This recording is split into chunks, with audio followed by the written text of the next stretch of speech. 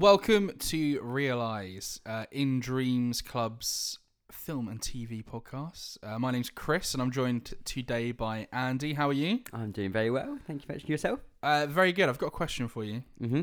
Okay, you know in your bathroom, Yeah. you know when you have like a toilet roll holder? My specific bathroom? Not well, in Oh, just in bathrooms. Yeah, I'm with you. In your perfect bathroom, you have your toilet roll holder. Yeah. Okay. What way does the toilet roll come off the roll? Does it come Oh my under goodness. or does it come over? I will fight to the death regardless. Really? Yeah. Okay, go on. The toilet paper always should go over. Okay, Okay? Yeah. And that's it. that's it. That's it. Now, last week I asked you about temperature of water while brushing your teeth. Mm. Okay, you might notice a theme going on here. I do. And I was very passionate about the temperature of my water. Yeah. This one, Many listeners emailed in Yeah. saying that they thought it was ridiculous that you were so passionate about it, but they loved it. This one, however, I don't care. Oh. I don't care how my toilet roll. As long as I can get What? my toilet roll, So what I've started doing at home, Shocking. and whenever I can, Don't know why I do a podcast with whenever I animals can, like you. if I see that the toilet roll is going over, because I think most people prefer it going over, I will just say, No, I'll take it you're off. such I'll a. change that round because You are such a. it amuses me. We're gonna use full use of that beeping, that bleeping out sound. Oh, so you're gonna bleep it, are you? Yeah. I can't believe you'd call me that. It amuses me when I'm sitting on the toilet to imagine someone else sat there thinking, "Oh, who's done this?" That's literally me. I am that person. You're the bane of my life. I hate it. It doesn't make sense having it the other way because then Is it not? the paper is brushing against your dirty old wall. It's gross. I think that's I think it's amusing. Anyway, as you may have gathered, this is a film and TV podcast. I'm going to take you on a journey today. I'm going to take you on a journey, a time journey. We're going to travel in time back to good old 2003. Oh yeah. 2003. So, we're talking today about The Matrix Reloaded. So the second Matrix film, the sequel to The Matrix. It came out in 2003. Now, what I'm going to do, I thought it might be interesting to see what other films came out in 2003. Yeah.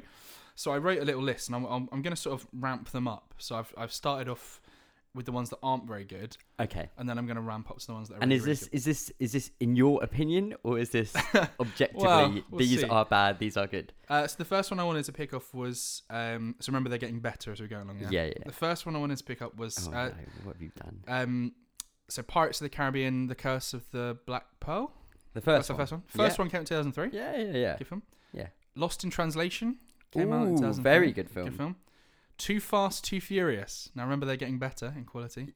Oh, I see how this is going. Too Fast, Too Furious came out in 2003. So the sequel to The Fast and the Furious. That's the second one, isn't it? Yeah, it must be. It's got 2 in it. Yeah. Was number 3 Tokyo Drift? Tokyo Drift was number 3. Yeah. Love Actually, 2003. Okay. Yeah. Finding Nemo. Yeah. What have I not said? Now we get into the big guns. Okay. Kill Bill Volume 1, Wow. 2003. Yeah. Okay. We've got The Lord of the Rings, Return of the King. I was gonna say there must have been a Lord of the Rings. Came out in 2003. Big film. So May 2003, The Matrix Reloaded came out. Yeah. October 2003, The Matrix Revolutions came out. Oh May my goodness. to October. That's like 5 months. I knew it was a short period. I thought it was like a year because I knew they did the 2 films together. Yeah. Like we were talking a little bit earlier, and you said, "Oh, I think it was like a year later or something." It's like less than half a year between The Matrix Reloaded and The Matrix Revolutions. That is such a bold decision. It's crazy. Can you imagine that? I know, obviously, we've got like Marvel films that come out. You know, you probably get 2 or 3 a year, so they come out between. But an actual direct sequel to a film coming out like 5 months later, that's nuts. Yeah. I because I literally just googled 2003 in film, and I was scrolling down. Obviously, it said like, you know, The Return of the King, Matrix Reloaded, and I kept scrolling, and it said Matrix Revolutions. Like, what on earth? So that's where we are with film at that time. So that year, obviously, like Return of the King, like just cleaned up, didn't it, in terms of awards and everything. Just about to say, give you a little quiz. I'll go for it. Yeah. Return of the King won 11 Oscars. Mm-hmm. which is the joint highest with 2 other films. Can you tell me the other 2 films? No, probably not. Oh, I'll have a guess if you want. Yeah. Are any of them recent? Or any of them? Nah. No. Okay, I'm going to guess Saving Private Ryan. Nope. No. Okay. Titanic. Yep. Okay. One more. You won't get it. I won't get it. Well, you might. Gandhi? No. Wait, can I guess another film? Yeah. Mission Impossible Rogue Nation. Yes. Okay, move on. No, what was the other? Gone with the Wind? Something rubbish. Some old rubbish It film was like an that. old film. Ben-Hur. Oh, okay. Ben-Hur. Fair enough. That was probably the only film that came out there, though, wasn't it? Yeah, probably. Anyway, so before we move on, so last time obviously we did a little recap of the plot of the film. We're going to do that again today. Maybe we'll try. You know, that's the majority of what we're going to do is look through. Yeah, absolutely. It's the easiest way to kind of go through. I also I found out 5 cool facts about Nice. Matrix Reloaded in terms of like the production of it and how they made it. Yeah. There are some more. Well, these are just 5 quotes I'm going to say now. We're going to intersperse some more facts when we get to them in the movie as well. Yeah. Especially obviously one specific scene. So firstly, the main cast had approximately about 2 years of martial arts training. Really? Yeah, they were training for a long time before, you know, when they got scripts up until they started. Is that before the first Matrix or Reloaded? Reloaded. For so Reloaded? they would have probably had some in for the original one as well, but for Reloaded as well, they went back to this drawing board with them. And because did we say did the first Matrix come out? Was it 1999? 99. Yeah. Yes, 4 years later. Okay. Also, for those of you that listened to the first one as well, I just want to throw something out there. We at one point I said it. We likened the creepy robot thing that went into Keanu Reeves' stomach to the scarab beetles in The Mummy. And I think I said something like, they must have come out at a similar time. They were the same year. That was 99 as well. So the original Mummy. So Good shout. thank you very much. Just wanted to point that out. Yeah. Anyway, linked to that, my second cool fact is that the 4 main stars of the film all suffered injuries while doing this. So Carrie-Anne Moss broke her leg doing a bit of wire work. Nice. Lawrence Fishburne broke his arm. Okay. Hugo Weaving threw a disc in his neck. Amazing. And Keanu Reeves had an injured foot for most of the scenes of the film as well. And that's why he was CGI so often. No, we'll come in there. We'll get that. 3 more things. Interesting. A The broken leg must be a nightmare. Lawrence Fishburne broke his arm as well. It's crazy. So I like that because they really got into it, obviously. Absolutely. The role of the architect was turned down by Sean Connery. Sean Connery turned down the role of the architect, allegedly because he didn't understand it. Which I'm going to come back to. Oh, wonderful. So that would have been amazing. Imagine if Sean Connery. Yeah, I'm trying to work out whether I would have preferred that or not. I think I would. Yeah, that would have been cool. Just if having big black chair just turns around and hello, Mr. Bond. That'd been anyway. Mr. Neo. I don't want to do Sean Connery. No, sorry about that. The last 2 are quite nice actually. So the sets from the movie were all donated, and they were used to help build low-income homes in Mexico. All the sets. Very nice. It's quite cool. Yeah. And the last one, if you don't like Keanu Reeves, then turn this off. Burn in hell. Do you think that Keanu Reeves gave most of his salary and pay from this movie to all of the crew of the film? He is so wholesome. Super cool. Super Such cool a nice guy. He made all his Matrix money originally. Yeah. For the first film. Then he was like, don't need any more now. And obviously, like we said, I think this and the third one were filmed kind of back to back, weren't they? You don't know? Did you see anything about why they came out so close at all? Other than like, it wasn't like, it was a troubled thing and they decided to just suddenly split it into a third film. Okay. But I guess like at the time, obviously, we were saying Return of the King came out and those films were all filmed. It was kind of like a practice at the time, I guess, wasn't it? If you're doing a trilogy or... Yeah. Film it all together, release and... Makes kind of sense, to be honest. Yeah. So I think that was not worth saying. Like Keanu Reeves, like... If you ever get a chance, just read Keanu Reeves' Wikipedia page. I think it's absolutely nuts what his life. Yeah. And I think we kind of took the mickey out of him a little bit last time for a couple of line deliveries, but I want to say on the whole, Keanu Reeves like just nails this film for this one. Yeah, I thought he was. Neo is kind of like I don't want to say like bewildered, but kind of like he's kind of starting to accept all the crazy crap that's going on that's happening to him, and I think he actually is really good in this film. Yeah. Yeah, there are other things that let him down a little bit. Yeah. Oh, we get that. Yeah, absolutely. And not like anyway. So let's should we kick off? Yeah, let's kick off what happened in this film. So, it starts the same way as the first one. Yeah, doesn't it? Trinity, explosions, fighting, guns, shooting. Did you write down what the first line of the film was?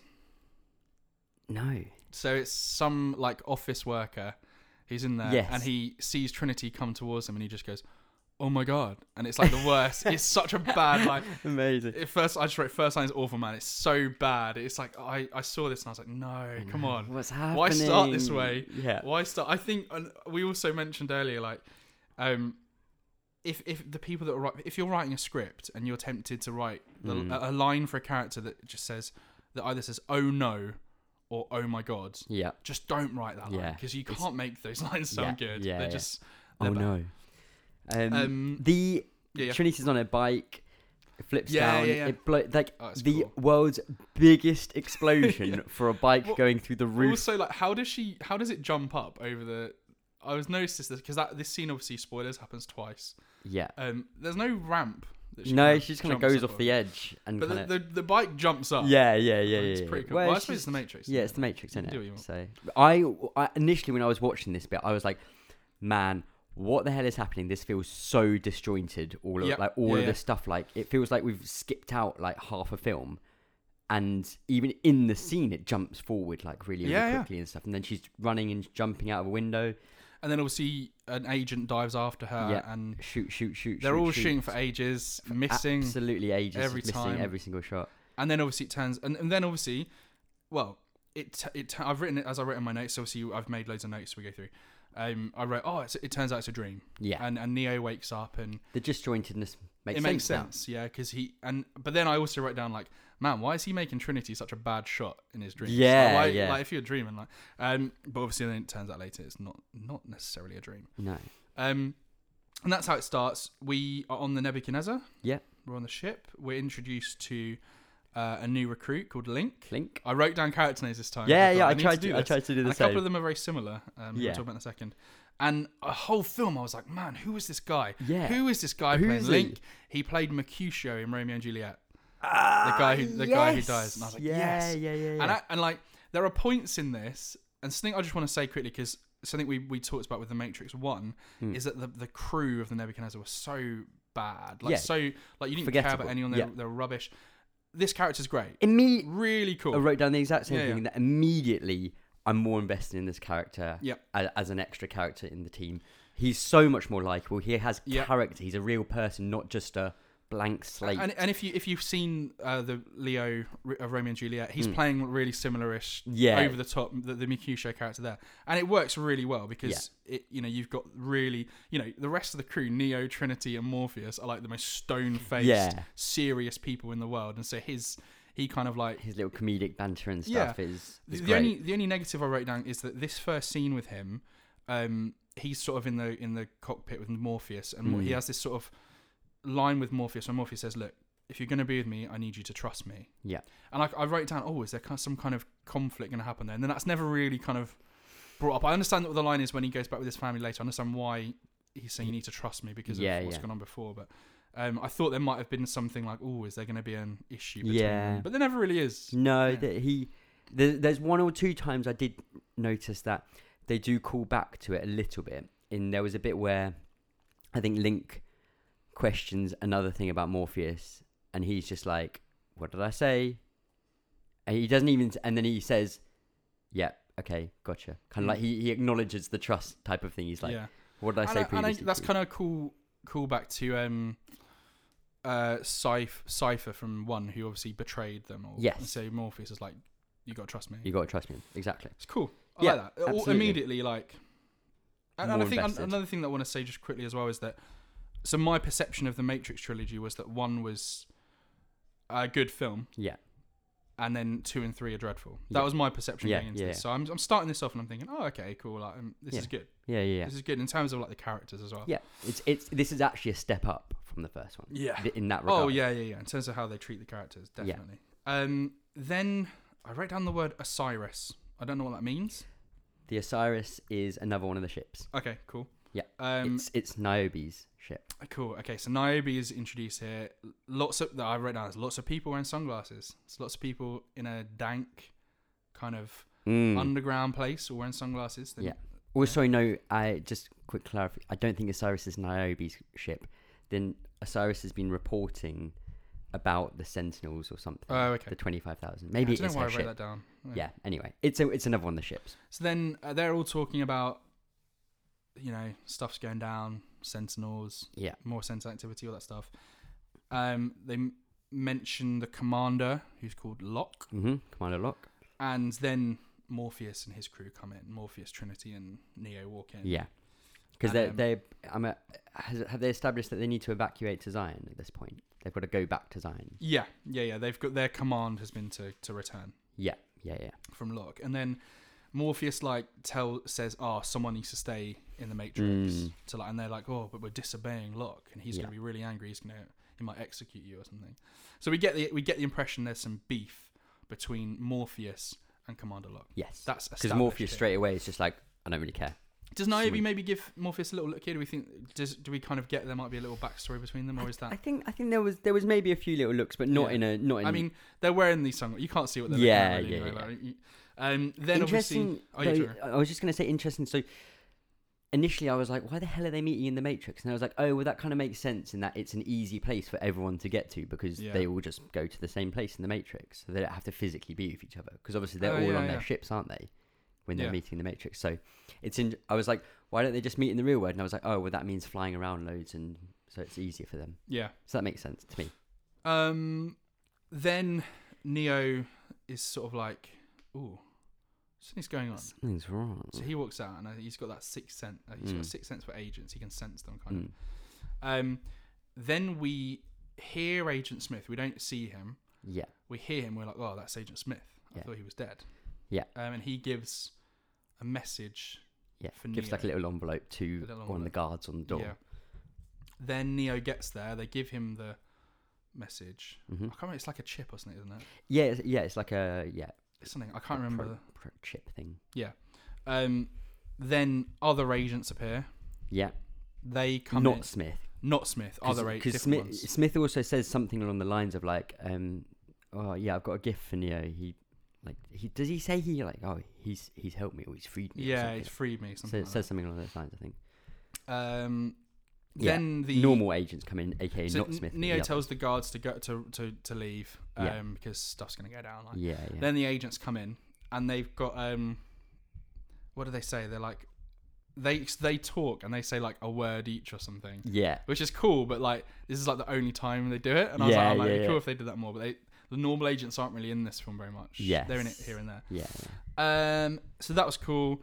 Neo, they attack him, and Neo blocks one of their attacks, but one of them almost hits him. And I think he does his normal like side-on fighting, kind of arrogant at the end of the film fighting stuff, and then there's a point where previously he's punched through, and then he like flicks out his hand, and that would normally like hit their throat or something like that, and he does it, and it doesn't reach them or something, or like kind of along those lines. So he goes to do a move that he would normally work, and it doesn't, and then he does, and he goes, upgrades. Yeah. and then he fights them, and actually he like batters them. He doesn't really. They don't trouble him too much.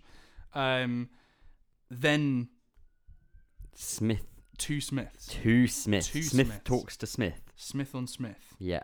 I also read that during that fight, the dodgy music is back. Oh my goodness! I made a lot of notes about these awful music choices. I didn't do too much about music, so I just said that there was some bad. Every fight is terrible. So what I've said is two Smiths. Then Neo must fly at some point. Yeah, literally. I think he just flies off. I've written ridiculous flying business. The music is awful. Yeah, because he just literally flies off, kind of, and flies around town for a bit. Yeah, and it's the CG, man. Yeah, it's just very gloss. Like they look like army men, or kind of like they're plastic kind of people. The CG is like really dated. The flying bits especially. Yeah, because then he flies off to basically the Oracle. He goes to her house, and she's not there. Yes, that's right. And just as a side note, I do apologise if you are hearing screaming and stamping around. I've said it previously. The neighbours. The neighbours are terrible today. My goodness, what the hell is happening to that kid? Anyway, so everyone else sort of one team stays behind, like Morpheus says. One they stay in the Matrix, and everyone else returns to Zion. We get to see the sort of Zion control, which is like really white. Yeah, on this point, yeah, it's really cool looking. Yeah, really futuristic, white room, like. So pristine and perfect, and they're doing the kind of like, you're now ready to come through. We're happy for you to come in. Then you actually go to you never ever see that kind of pristine, perfect stuff again. No, well, they're all in the Matrix or a construct, because you see the people who are doing that stuff and they're all plugged in. I must have missed it's that. It's a very quick shot, but right. So I was like, oh, this is cool. Because in my head I was like, oh, Zion's like some horrible looking. Yeah, it's like pretty that. grimy. But then I saw that and I was like, what's going on? But then I realized they must be they're in their own sort of construct. Why? I don't know. Like, it's just it's probably just for a cool shot of them. Yeah, I think it is. Exactly that must be just on a quick note there. Like, this happens in so many films. It must be the worst thing to act doing. If you're an actor and you have to, you're just like pulling your hands on imaginary screens. Yeah, like Minority Report. It must kind be of the worst thing to do. You must look like such an idiot. Yeah. Right. So everyone comes back. So Neo, Trinity, Link, and Morpheus arrive in Zion. Yeah. They get off the ship, and then like this creepy Tagaron dude. Rushes at Neo. Like, yeah, the young dude. Neo, like that, and he wants to have him carry stuff back. And, yeah. And Neo's kind of like, and then you kind of get a couple of lines here that hint that basically they've been like saving people or taking people out of the Matrix. Like this young guy. Yeah, like him, because that's kind of what they've been doing in the time period between Matrix and Reloaded. Yes. Which is cool. And he's obviously saved this weird guy, and I would just write down creepy Tagaron guy, and I was like, this guy's gonna die. Or turn on them or something. There'll be something is going to happen. So there'll be some sad in quotes. They've tried to like build on it, but he's like barely in the rest of the film. Yeah, he's just in it a couple of times, and he's just kind of annoying every time. Yeah, he's like was it Mouse from the first one? Was that his name? Yeah, the guy who dies in the with room the guns. with the yeah, he's like that, but just innocent kind of. Yeah, kind of a bit even more annoying. Yeah. We're introduced to Commander Locke. Yeah. He is shown as being very skeptical of very Morpheus' prophecies and what the Oracle can do. He's very serious by the book. And we see that there is obviously a clear disagreement on how to deal with the threat of the robots. Yeah. Because Locke doesn't want to panic. He doesn't want to tell everyone that this stuff's going on. Whereas Morpheus is like, no, we need to tell people the truth. Yeah, Locke also doesn't believe in doesn't care for the Oracle, doesn't care for prophecies or any of that. And the whole reason for the whole ship staying behind is that they're waiting for a message from the Oracle or like something from her, and she only exists in the Matrix. Yeah, there we go, and that's how the message. Okay. Yeah, I forgot. I couldn't really remember why they stay behind. Yes.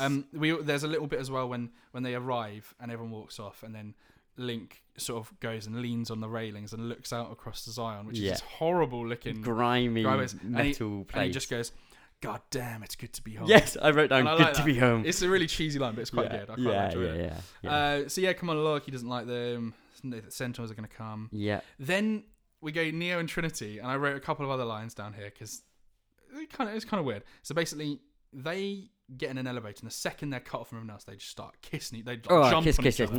They just jump on each other, and then Neo's like, "Oh, how long?" It's something about charging the ship or something. How long does it take to charge the ship? How long does it take to charge it? And then she says, "Oh, like 36 to 40 hours or something." Yeah. And Neo's line is, "Some people go their entire lives without hearing news that good." Yes.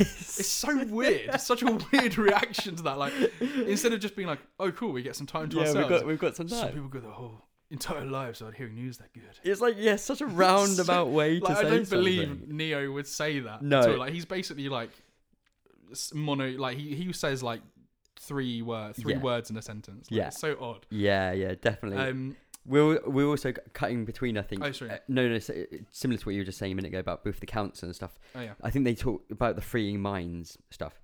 Yeah. Morpheus, is it Morpheus or Neo? I think it's Morpheus who's at the council. It's like, oh, we've freed more minds in the last 6 months than the last 6 years combined or something like that. So obviously they're doing a good job, and it's because of what Morpheus is kind of pushing, that it's because of Neo and him being the one. Not everyone believes in Neo. There's a lot of kind of talking about the truth, and do we tell them the truth, as you were saying. So a lot of the council and the commander really seem quite skeptical about who Neo is, and then we cut back, and when they get off the elevator after like kissing each other, there's this whole room of people who are they look kind of homeless, but they're not, obviously. Yeah. But they come up and they're like offering Neo stuff, and they want him to sort of like touch, bless them, and it's really cool. And Trinity kind of like says, "I'll go, it's okay, leave." And he's like, "No, I want to stay. I need you. I want to stay with you." But she's like, "No, these people need you." Yeah. And it's quite a cool little moment, but it's kind of annoying. They don't do anything more. Like, no. Well, one more time, he opens the door, and there's lots of offerings lying at the door, kind of type thing. But it's not him being Jesus, basically. Yeah, it's like it's a messianic. He's like a messianic figure to these people. He's not that. They don't push on it too much in terms of the civilians living there, other than that bit. Yeah, I think from memory they do in the third one in Revolutions. So we'll see if that then pays off. Yeah, I can't. But it's a cool moment. Yeah. Obviously, we see Link's family. Yep, he walks in, and your favourite line in the film? My favourite line in the film. So the door opens, and he goes, "Now where's my pussy?" And he cuts off as his two daughters run at him, and he's like, "Oh, hey girls," like that. And it's such a. Can you imagine walking into your home and saying? Because I think they're his nieces, aren't they? I think. Because he doesn't have any kids. Of course, yeah. Because his wife's sister is there visiting. Yeah. Then it turns out that Link's wife or girlfriend, whatever she is Dozer and Tank's sister from The Matrix 1. Yeah. And they did. They did. Yeah. So we didn't see Tank die, did we? No, about Dozer. One of those two.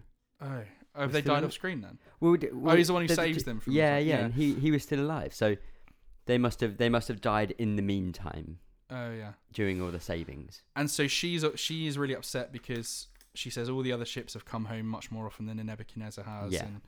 And obviously her family have died or bad stuff's happened to her family on that ship, so she kind of doesn't like Link on it. I think she says Morpheus is crazy. Yeah. So she clearly doesn't care that much for him. Yeah. And so there's that little bit of tension there that he talks her around, kind of says that he believes in what they're doing. And it's kind of cool. It's kind of then it's kind of weird again thinking about how Morpheus is like, you got to trust me. And then he seems to really trust him. Yeah. Also, Morpheus during that previous thing, he had a line which is something like, the machines will not get to Zion. I know this, or something. He gives them like a promise that the machines will not get to Zion. Yeah, it's like that's something to remember. Was that to the council? Yeah, he says that to the council. He's like, I promise you, the machines will not get there because of the prophecy. Indeed. Morpheus. My next point is about they have a big gathering. Yes, and it's also kind of it's kind of weird because there's all these people in these kind of caves. It's a really cool looking sets. Yeah. And the council leader person is addressing everyone. Yeah. And he says, I give you Morpheus, cool line. But he it's like a prayer meeting, isn't it? They're having a prayer. It's literally, it's that. Gathering a cane, praying. Yeah. So the councilman is doing a prayer, and then he introduces Morpheus to give a talk, basically, or give a speech. And Morpheus basically says, the crowd love him as well. Oh, yeah. Everyone go mental. And the reason they love him is because, do you remember what he's wearing? Yeah, imagine a vicar in white, and then they have the green thing that goes round their neck. Yeah. Just take away the white thing and just have the green thing, but in brown, kind of all red. And it's long. It goes down, and it's sleeveless. Yeah. And he's wearing nothing underneath it. Yeah. It's just bare chest. Bare chest. His abs. His guns are out. Yeah. And big old guns. And he gives this talk to them saying, the machines are coming, but they're not going to get to us. We're going to fight back. We can beat them. Yeah. And everyone's like, yeah. Yeah. And then big rallying cry. Yeah. Chest and stomach out. That's all right. Then it turns into a big rave. Then we have the second most confusing scene in the film. Yeah, probably. So there's a big old rave. But he said one of those lines just before. He's like, we will show them that we will make them hear like us, kind of type thing. And it's just like, no, I think you're meant to be like hiding from them, kind of like. And he's like, we will make them feel us and stuff. Then so the rave starts, and then we get the confirmation of the sexual tension with Niobe. Yeah, because everyone's dancing, and then she comes and says like, "Oh, from memory, you were very good with dancing. You were very good at dancing." Yeah, and then he goes, "Well, some things never change." Like it's a fun absolutely. line. And then the commander comes over and sort of cock blocks him. Yeah. And then he goes, "Some things do change," like that, and walks off. Yes. Like, yeah, damn, yeah, you really. got her. Yeah. Have we established that they used to be together? I think we have established. Yeah, we have established because someone says to Neo, once Niobe was with Morpheus, now she's with Locke. Yeah. And I get the tension with her and Morpheus, the sort of sexual tension between them, but her and Locke she seems to just hate him. Yeah, why is she with this guy? Exactly. Why did she get it from Morpheus? I suppose Morpheus is like always away, isn't he? Yeah. Anyway, so then big rave gone sexual. Mm-hmm. That would be the title of this YouTube video. Yeah, if it was a big YouTube video. sweaty rave. That's the name of this episode's podcast, by the way. Big Rave Gone Sexual. I'm telling you that right now. That's the name it's of done. this podcast. It's a done deal. It's a done deal. So we cut between the big rave, the music's going on. I can't remember. I didn't hate the music. It's really tribally at first, and then it turns into like a dance song. Sort of more techno. Yeah. And we cut between everyone sort of dancing and like grinding, like Link's there with his wife, like just like so much grinding on each other, and then so much. And we cut from there to Neo and Trinity. They're just going at it. Yeah. And I've written that Keanu is sweaty. Yeah. There's sweat.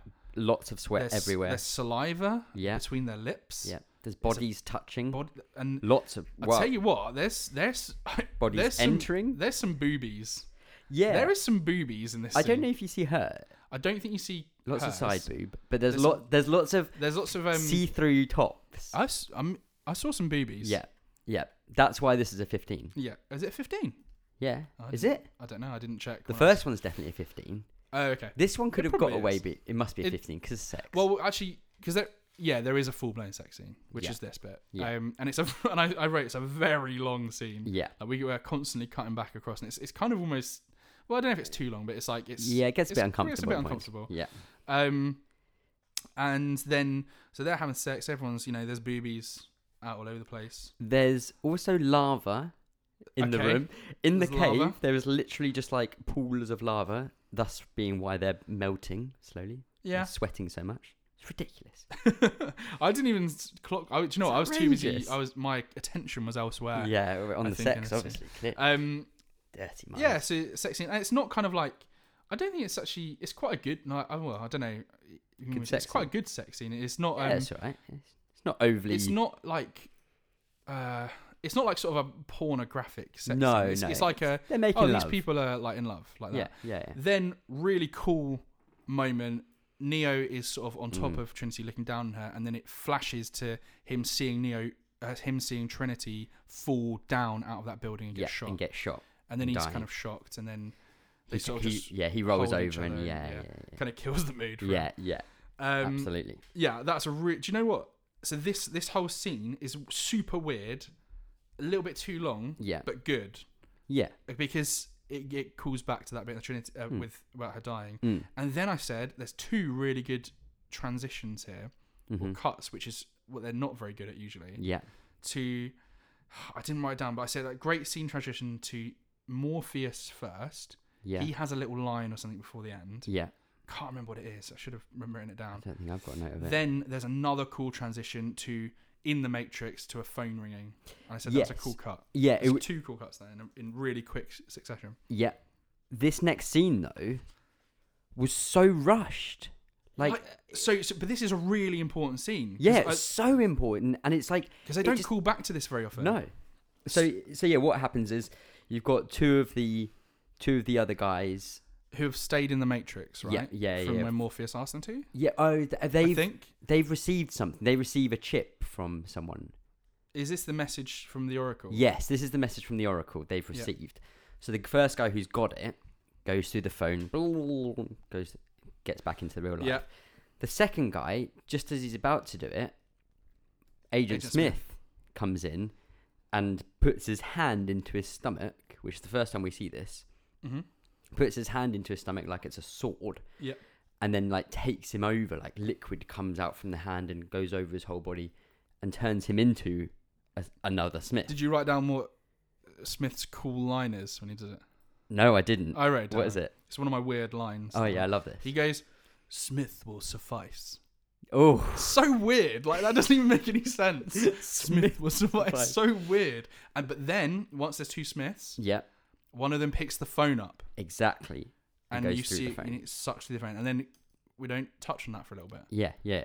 But that's like straight up right. The main bad guy has just infiltrated the real world team, kind of basically, and it was done within 10 seconds in the film. It's so important, and I just felt I wrote down rushed and underlined it loads because I was like I didn't get it. It's funny because I've sort of then my next three things that I wrote down are kind of just general points about the film. So my first one is saying that it's kind of the opposite of each other. So it's so slow. and that's just, not obviously just that scene, but like everything is like it took its time introducing us to Link and then to what Neo and Trinity are doing, the long scene of the rave. It's so slow. Yeah. Like, nothing really has happened in terms of like actiony stuff apart from Trinity at the beginning yet. There's no sort of... Yeah. Then my next point was... Actually, no, I'll say this bit then. So then... No.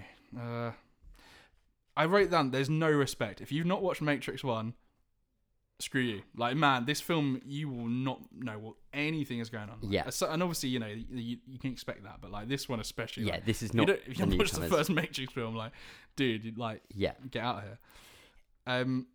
Neo then talks to the councilman.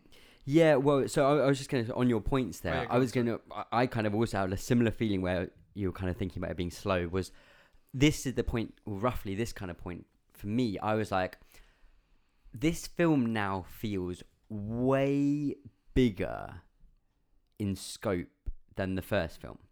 The first film felt very, here's a group of people, here's a bad threat, let's defeat it. And that's it, kind of like. Now you've got an entire civilization you're dealing with, like so many more side characters are brought into it. Yeah. There's an even wider threat and all of that, and we're dealing with the end of the world type of scenario. Like, it's suddenly the scope of the film. Obviously, the first film talked about big ideas, but it never really actually went much further, kind of like expanding on them. Now this is the expansion of that. It feels, which I think I quite enjoyed, actually. I think I like the fact that we're now seeing everything else in this world. Yeah. Because I genuinely did find it really interesting, like, and just the whole idea of the Matrix and everything. It's just really, it's such a different pace from the first one. Yeah. Because the first one is like boom, boom, boom. This scene, massive action scene. This weird information from Morpheus, massive action scene. Whereas this one is like, okay, little action scene. Now, what are these characters doing? Yeah. Filling in little bits of information, introducing all these new things. I think that's again another shift in what is this film trying to do. Yeah. I think it was a question I asked kind of at the end of the last episode, was the film felt like it was half action film, half think piece. Yeah. This one now kind of feels like it's right. We're going more think piece kind of here. We're trying to flesh out everything, which is good, but then sometimes the fleshing out isn't that great. So yeah. Anyway, he talks to the council, and then this is one of my main things. So I've made I made sort of points as I went through, and this is where we really get the first major theme that is going to run through this film, and I think the third one as well, which is the theme of why versus how. Yes. And that's what the council says. So he basically looks out into this and says, right, you see that machine over there? That is to do with water purification, or the moving water around. Now, I don't know how this thing works. I don't know how it does this. I don't know how it needs to. But I know why we need it. Yeah. I know why we need this thing. And it brings into this idea, and it's something that is going to constantly come up whenever, normally when Neo talks to like the Oracle or the Architects, people like that the theme of, it's not important how something happened because things have already happened. Yeah. Yeah. It's important why. Yeah. Why is it? Why has this happened? Why did you decide to do this instead of that? And I think it's a really cool little way of doing it. It actually, do you know what it reminded me of, that conversation? It reminded me of the Emperor's conversation with Anakin in Revenge of the Sith, where they they talk about Darth Plagueis the Wise. It kind of reminded me, because it's kind of like a really important plot point, which is just kind of thrown in, and and it's an old man talking to a young man, kind of walking and around on a balcony. But it's a cool little scene. Yeah, because he talks about the machines keeping them alive. So therefore, are we reliant on the machines? It's even control. The control of machines. So machines are keeping them alive, but the machines are also coming to kill them and stuff. So I enjoyed that whole little bit. Again, expanding on the idea of this being more of a think piece type film than an action film. I did say though that Neo as a character at this point, when discussing this whole machines like controlling stuff, he's very black and white in his answers. He's very well, no, we have control, we have free will, we can do what we want, kind of like, and like every one of his answers isn't The councilman is very much like trying to open up an idea and not just have a yes or no answer. Yeah. And Neo is very much like, no, just yes or no. Okay, so my next point is Neo fights a guy, and I can't remember the guy's name, but you do. Who's the guy that he fights? Seraph. Yeah. And it's really similar to him when he fights Morpheus in Series 1 in The Matrix. Yeah. Is there stuff that happens in between? Well, they receive the chip from the Oracle. Yeah. Then, as they're leaving to go back inside to go visit the Oracle, I think, the bad guy, which I wrote down in question mark, is his name Bane? Yeah, it is. Yeah, is it it's Bane? Bane. Yeah, okay. So he is waiting in a corridor and he's like cutting his hand. He's like slicing his hand open. And I think it's because it's obviously Smith and he's like, is this real? Well, I think isn't he just holding onto the knife? Really? No, he's literally he's like cutting down his hand. It's disgusting. Yeah, and I think it's Smith like trying to feel real life and what reality is. And he's gonna go and like shank. Well, yeah, he flicks out the knife. He's walking behind Neo and that lot, and then just as he gets there, someone says his name or something. Yeah, and they all turn round, and he's just like, "Oh, I just wanted to, like, give you my best regards or something for this journey." we don't really know that Smith. We can kind of guess. We can guess, and he talks in a similar fashion. He talks in quite a sinister-y feeling way, and quite to the point. Survival depends not on ships at Zion. Councilman undercuts commander. Just more arguing about the councilman and all of that. And yes, now Neo goes back into the Matrix and he is in like Japan. He goes into like a dojo type of place. It's really similar to the Morpheus fight. Yeah, exactly. And he meets Seraph. Yeah, and he fights him, and then there's another weird line. Yeah. So they fight, and then Seraph's like, "Okay, cool, stop." Yeah. And then so he goes, "Well, you do not truly know someone until you fight them." Yeah. It's just like, really? Okay. Okay. Basically, he's then like a guard. He's like a keep. Yeah. He goes like back door. Yeah. So he. I think I wrote it down. He said, "Yeah, they're going to the back door." And at that point, the Nebuchadnezzar, when they're tracking him, they can't suddenly see him because he's kind of off the mainframe when you go into these back doors. Which Neo has heard before. He mentions, these back doors or something. So he kind of knows that this thing exists. Sees the Oracle. They put him out, and he's out in this little square, and there's a park bench, and the Oracle's there. Some pigeons. Feeding some pigeons, and people sort of walking around him. She's a program. Yeah, she kind of reveals she's a program. And so he's sort of like, "Oh, can I trust you?" Yeah. And that's kind of comes back later on, doesn't it? Big thing of trusting. And she's like, because the choice is already made for whether she offers him like sweets, doesn't she? Yeah. And he's like, "Well, do I really have a choice?" Sorry, I was trying to work out a line of what I wrote, and your choice thing just then mentioned. She says to him, "Take a seat," and then he a couple of seconds later he sits down. He's like, "I felt like sitting." Yeah. And she's like, "I know." Of course. It's like, yeah. So you kind of get the impression that her whole outlook on everything is that everything has been determined already. So every kind of choice and decision has been made. She knows what Neo's going to do. She knows about the suite. She knows about him sitting down. Mm-hmm. She talks about the prophecy, the doormat. We'll come back to that in a second. Yeah. But then my next main point that I said was, so basically what they're building up to is everything is going to come down to the idea of free will. Yeah. Because they're all saying, well, no, you've already made the decision. The reason is why. And I think obviously they're kind of building up to being the point where actually, no, he's not made the decision yet. And it's going to be, he's going to have this moment where he's going to choose. Yeah. He's going to really choose something and throw stuff off. And it's kind of a cool build up to that. Yeah, absolutely. But, yeah. And I think she also kind of talks about how she's interested in the future and she wants to work together. So she kind of basically says, "Yeah, do you trust me? Like, it's all cool. Yeah, I'm good. I'm a goodie." She tells him about the prophecy, the path of the one, and there'll be a door made of light. And she gives him a bit of paper saying, "Be here at this time." Yeah. And does he talk also? Is that the similar point where he talks about having a choice about Trinity dying? Because did they talk about the dream? Yeah, that's it. Yeah, she says like, "Oh, you've seen her die, haven't you?" Yeah, and he he's like, do I have the choice? And he's like, oh, if Neo fails, then Zion fails. I also read, so they must mention the Keymaker, because I wrote down, they need the Keymaker. She says you need the Keymaker, and he's being held by the Merovingian. Something. Yeah. I think it's Merovingian is how you say it. Then I wrote down in capitals, too much talking, fight now. Fight! Because Oracle leaves with Seraph. Yeah. They leave back through the door. They say, their time's kind of gone. Agent Smith immediately, the second that door closes. Yeah. Mr. Anderson. Yeah. And then he has an interesting line here which kind of backs up what I was thinking about the free will theme. Because one of the things that he says was, like, I watched you die, and then and you did the same to me, and I knew the rules. I knew what I had to do, but I couldn't. Yeah. Like, he knew the rules about what he's supposed to die. He was supposed to but he couldn't. Yeah. And again, it's free will again. He feels like he's made the choice, and he's now disobeying what he should be doing.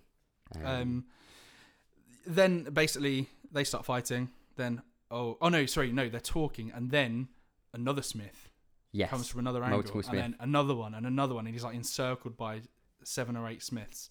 He then and then he does the hand into Neo. The others hold him back. Just as it's about to get all over him, Neo pushes it back and pushes it back away, and then they start fighting. Big fight. A few things to talk about this fight. Yeah, it's a cool scene, this, but so basically the way it works is there's all these Hugo Weaving Agent Smiths around attacking Neo, and there's a lot of really obvious like body double. Yeah, like straight up just other people. Like, yeah, completely. Some of the shots, it's like, they've actually done it properly, and he's there. So I looked at this fight scene, took 22 days to film. 22 days. Yeah. So obviously getting Hugo Weaving into different positions. Yeah. I said so that there's a lot of wire work in this bit as well, which looks good as it always does. A normal agent does turn up as well, and Smith turns him into it. Smith. One thing I just wanted to add on the fighting up until this point as well is actually when comparing against like recent films and TV, the editing is obviously snappy and stuff, but it's not that snappy, which means you actually get to watch the fights. So many films nowadays are so shaky cam, jump cuts everywhere that you can't really ever work out where someone is, what someone's doing. You just see like action. These are really, really like each shot is like a couple of seconds each time, and you get movements and actions happening by both characters, so you know where they are in the scene. I made a little note on it for the Seraph one, in that I felt it did that really well. I could see everything that was happening. I felt I could watch the fight and not just feel confused about what was going on. So good job on that. The rest of my points this fight are all negative, though. Yeah. So it's quite a cool spectacle. Yeah. Every now and then you have CG Keanu Reeves and Hugo. And it looks dreadful. It looks dreadful, and it's also so confusing because the first time it comes in is when he pulls the pole out of the floor. So I've basically said there's little bits before that every now and then. Then I said it goes fully CG at points with the pole. Yeah. So there's probably like at times like 30 seconds or so. Yeah. Where it is just CG. Yeah. Where it's just CG Keanu and a few CG Hugo Weavings. Yeah. And it looks dreadful. Yeah. It looks so bad. Like the face is like everything looks so bad. And obviously maybe at the time it looked a lot better than it does now looking back. But like, oh man. I do remember back then when I watched it on DVD after it came out, thinking, ooh, this doesn't look that great. Yeah. Like it was quite obviously. But what really confused me is the main time they go full CGI is when he gets the pole. And then like after 30 seconds, it goes back to him fighting with the pole. In real, he's got the pole and he keeps on fighting. Then it switches back to being full CG. And I was like, I could have got that maybe they needed to do full CG when he had the pole. Like if that was the reason they couldn't do the proper fighting with the pole or something like that. But then to have him fight in real life with the pole, it was like, well, why was the CG there? Other than maybe him flying around kind of a bit and some cool... My other problem with this fight is that Smith in one is a massive threat. Yeah. And in this, he's fighting, and actually, so there's 80 Smiths. Is there 80? There's 80, which I'll bring that back up in a second. Yeah. 80 of them, and obviously Neo is like maybe fair enough. Neo should still beat them. Whatever. Yeah, because Neo he's getting more powerful as it's going on, kind of. But he's doing stuff like jumping between them. Yeah. Like, and that's supposedly. And then why are they not just grabbing him? Yeah. Like, and they look stupid. They Yeah. look really kind of weak and. Yeah, they look like. Because at the beginning of this film, when he fights those other couple of agents in the alleyway type thing, he completely balls them over. Like, even though they've been upgraded, he defeats them super, super simply. Yeah. But Smith is different, and in this he doesn't act different to them. No. He just acts like a normal agent, which even they've now been kind of demoted to foot soldiers. Yeah. Like, they're not actually special anymore compared to Neo.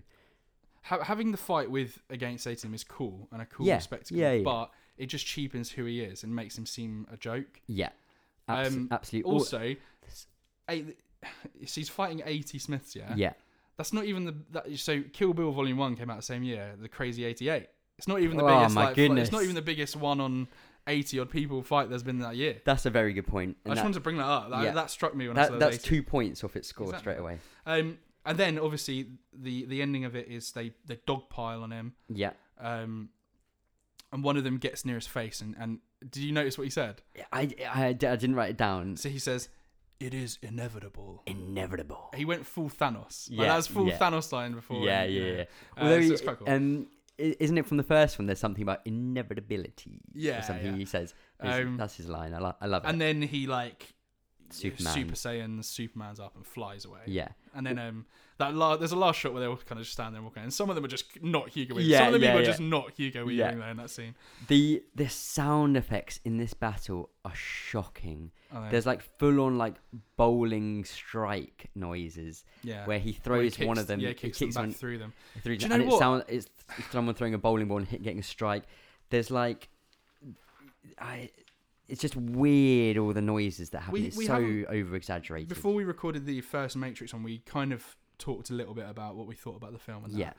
We haven't really talked at all about what we think about this film. Yeah. And I meant to sort of ask what our general feeling was at the beginning, but I'll do it at the end. We'll do it at the end. Yeah. I feel like I've got a fair few negatives with this film. Yeah. And all of them are from the action scenes.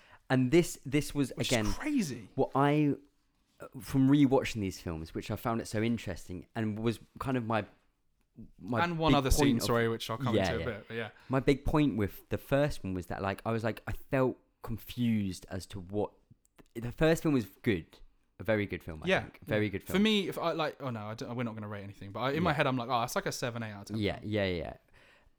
I wanted it though actually to lean more into its think piece stuff, because it felt at times sometimes like the action is there just because a big action film is the only way to make money, and that's what you had to do.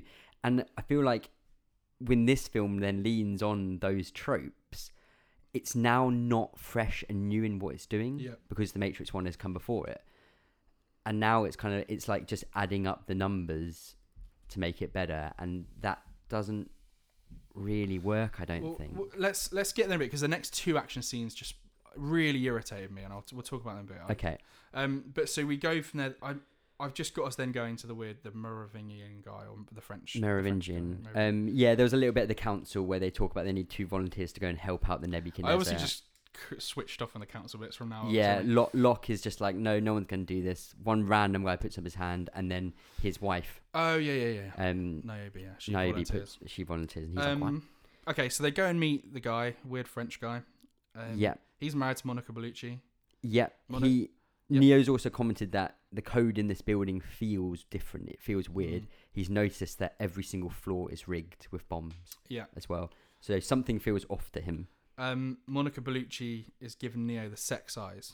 She's looking at Neo and lust. There's lust in her gaze. Yeah, the Frenchman's a baddie, because Frenchmen are always baddies. Yeah, and then he has a really long monologue. Yeah, and he talks about, there's a sort of attractive woman sat sort of behind them, and he says that basically he's made something whereby she eats this pudding and then...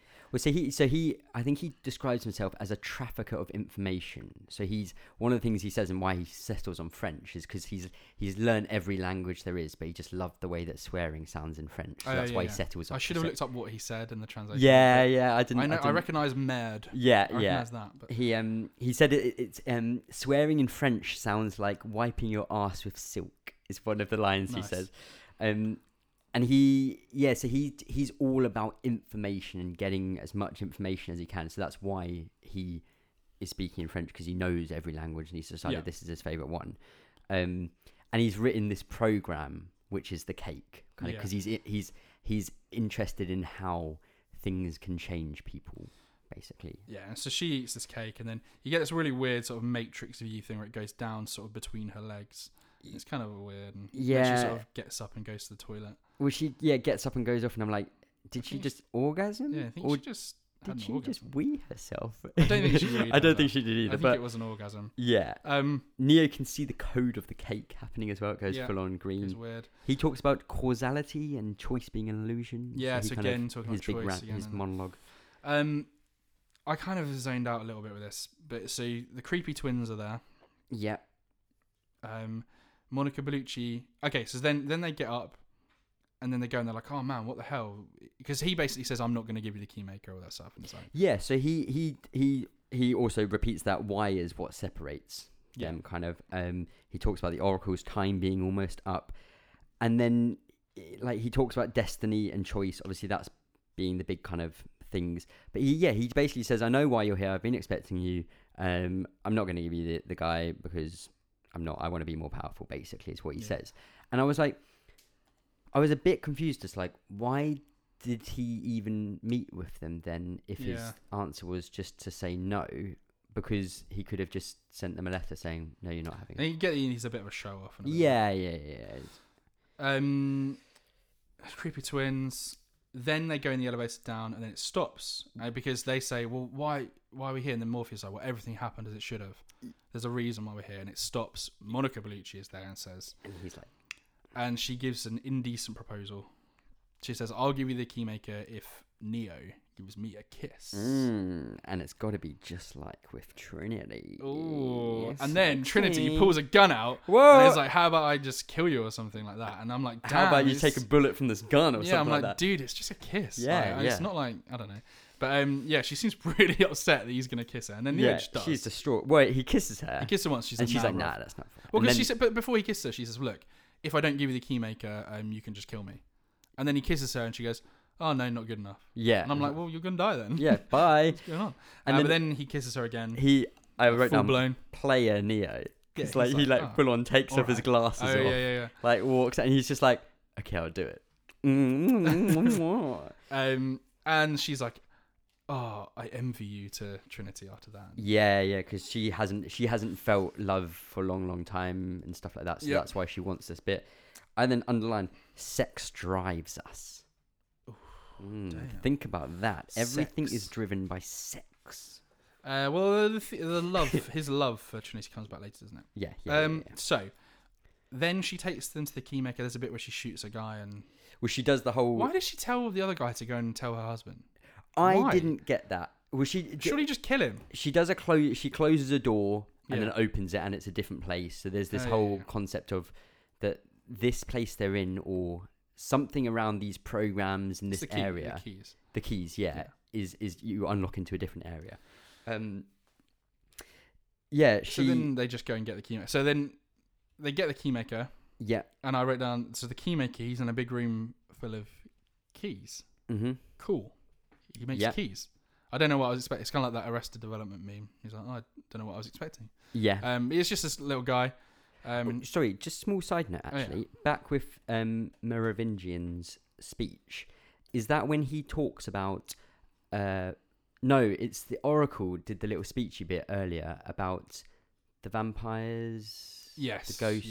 Yeah. Was it Oracle or Merovingian? It's the Oracle, yeah. The Oracle. So she's talking about... what is it? Is it that the idea of choice... Whenever you hear a story about a vampire or a ghost or things like that, angels, you have a choice to believe whether that's real or not, basically. And that's the Matrix working to sort of keep everything the way so that it keeps it real in your head. Keeps it real feeling. I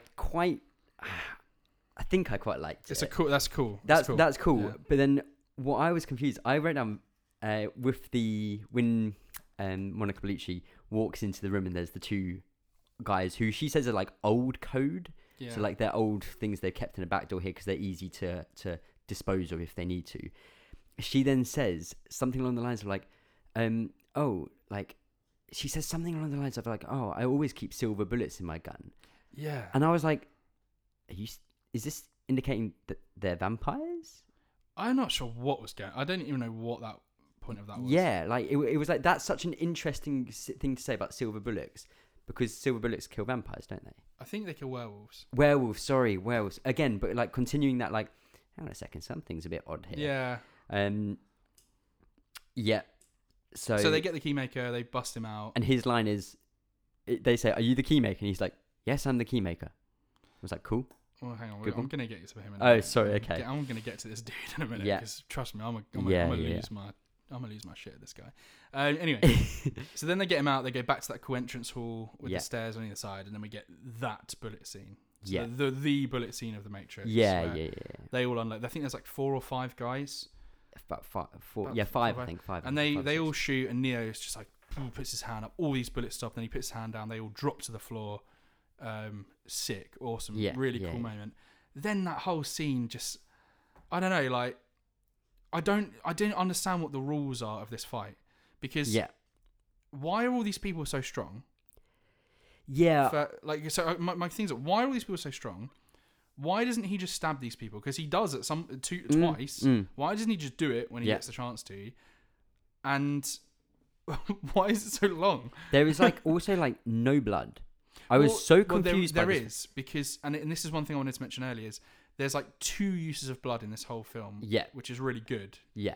Which is when he blocks the sword. Yeah. And you see his arm, his hand is kind of cut. Yeah. And also when the bullet goes into Trinity when she's shot, there's a splash of blood. Yes. Yeah. And I quite like that there's the sort of lack of blood, because it makes it like when there is, it's like, oh, more shit. impactful. It's I get that. Oh, like the guy, one of the guys sees the blood, and that yes, eggs them on. He says, see, Merovingian says, he's only a man. See, he's only a man. In here. Why are all these people so strong? Who are these people? I don't know for certain, but I think maybe the idea being that this building they're in is kind of Merovingian's code temple place type thing, and are these guards like written by him kind of to some degree? So are they overpowered because of that?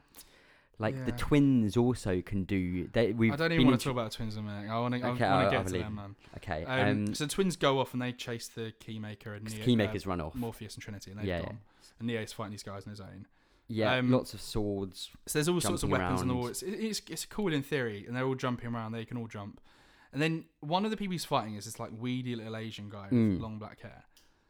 And like every time that I see him in that fight, it just takes me out of it. Yeah, like he's in whitish clothes, isn't he? Creamy white. Yeah, and there's a bit where he fights Neo and he's got a shield, and Neo like has these sort of Raphael, I don't know what they're called, the like Ninja Turtles type things, and he stabs it through the shield and one into his closing, and the guy can't work out how to get out of it when all he needs to do is let go of his hand on the shield. I think what happens, you're right about him not being able to let go. Yeah. When Neo does that, though, he also punches him in the face and knocks him out. Yeah. What's like, he also, there is a second where he's like, he could just let go and walk off. It comes back to him, and there's a shot of him like re-waking up. Right. And then he pulls the thing out. He doesn't even let go. He pulls it out of the wall. And I was like, why couldn't he do that a minute ago? So I'm like, so first in my head, I'm like, okay, well, this guy's dumb, and he's taking me out of the fight. He's fighting all the other people, that's fine. Then they get down to the bottom, and he picks up this, I don't even know what that thing is. He picks up this huge weapon that's like, it's got like spikes on the end, but it's like twice the size of him. Imagine like a gladiator stick, take off the other end, and then the end that's still on there that looks like a cotton bud or something, like spikes all over it. Now, it's mental. I don't know if you saw this moment in this film. Mm-hmm. He picks this thing up. So there's Neo's fighting guys in the front. And he's just standing there. Well, no, because what happens is he picks it up. Yeah. And he trips. Does he? I didn't see that. His foot slips from under him, and it's in the film. But it's like the attention is drawn because he's picked this massive old weapon up, and he swings it and he misses and all that. And then eventually he's killed by that weapon. This guy, man, I don't even, like. It's so bad. Yeah. And then, that's that's like the very end of the fight, isn't it? Where he kills that. Well, he's like jumps down and smashes it into his chest, and then it kind of, you see it just impaled in him. You don't see him hit him with it. No. It cuts to Merovingian, who's like, ugh, kind of And he walks off, closes the door. Neo runs after it. He's in the Himalayas, opens it, and he's isn't in Like, mountain range. Yeah. So once again, doors. Then I think there's a couple of hits in between, but then you kind of Link tells Neo that he's like 500 miles from where he needs to be, and so he starts to fly. Like chase. Yeah. Well, yeah. Because then Morpheus and Trinity are kind of half fighting the twins. Yeah. The twins who are trying to catch the Keymaker. This then leads on to the like big set piece action scene in the film. Yeah. So they eventually get into cars. They escape the car park where the twins sort of catch up with him. Yeah. Can we talk about them being ghosts? Yeah. Or should we wait? Do you want to wait for that? Let's talk about them now, because when I used to think of Matrix Reloaded, sorry, they were the sort of thing that stuck out in my head. These two twins. Why are they in this film? Like, because my main issue with them is they are there. So they're there as kind of henchmen of the French dude. Yeah. They can ghost in and out of stuff. Yeah. Right? So they can make themselves kind of not tangibly there. How? Why? Like, it's the problem is that they go to quite a lot of lengths to explain everything in these films. Yeah. And then they just don't. And then when they don't, and that's was kind of my issue with them, is it doesn't respect the rules that have been established for certain things, and that includes their explanation. Yeah. The films so far, going quite detailed about how certain things work, why things exist, why certain people are programs and stuff like that, and why people aren't programs. Yeah. And then it's just like, here's these two unique looking people. They can now become ghosts. Like, I understand that we're in the Matrix at this point, so therefore kind of anything can go, because this is a simulation, this is a program, this is none of this is real. So that's why Neo can fly and things like that, because he can control the powers of the Matrix in order to let him do that. But why are these guys suddenly able to do that, but no one else even close to that level of power? Like, that is amazing, being able to do that. Neo could have done with that when he was being piled on. Exactly. Like, the other thing as well is the look of them as well. Now, I understand they look ridiculous, firstly, because they're obviously wearing these ridiculous wigs that make them look like they're half bald at the top, and then dreads. It's just white dreadlocks. White dreads. Okay. Now, this is the reason they look like that. Yeah. Is so that when they go to ghost form, they've got these weird wavy dreads of their hair that wave out. They look like a kind of witch type thing. That's it.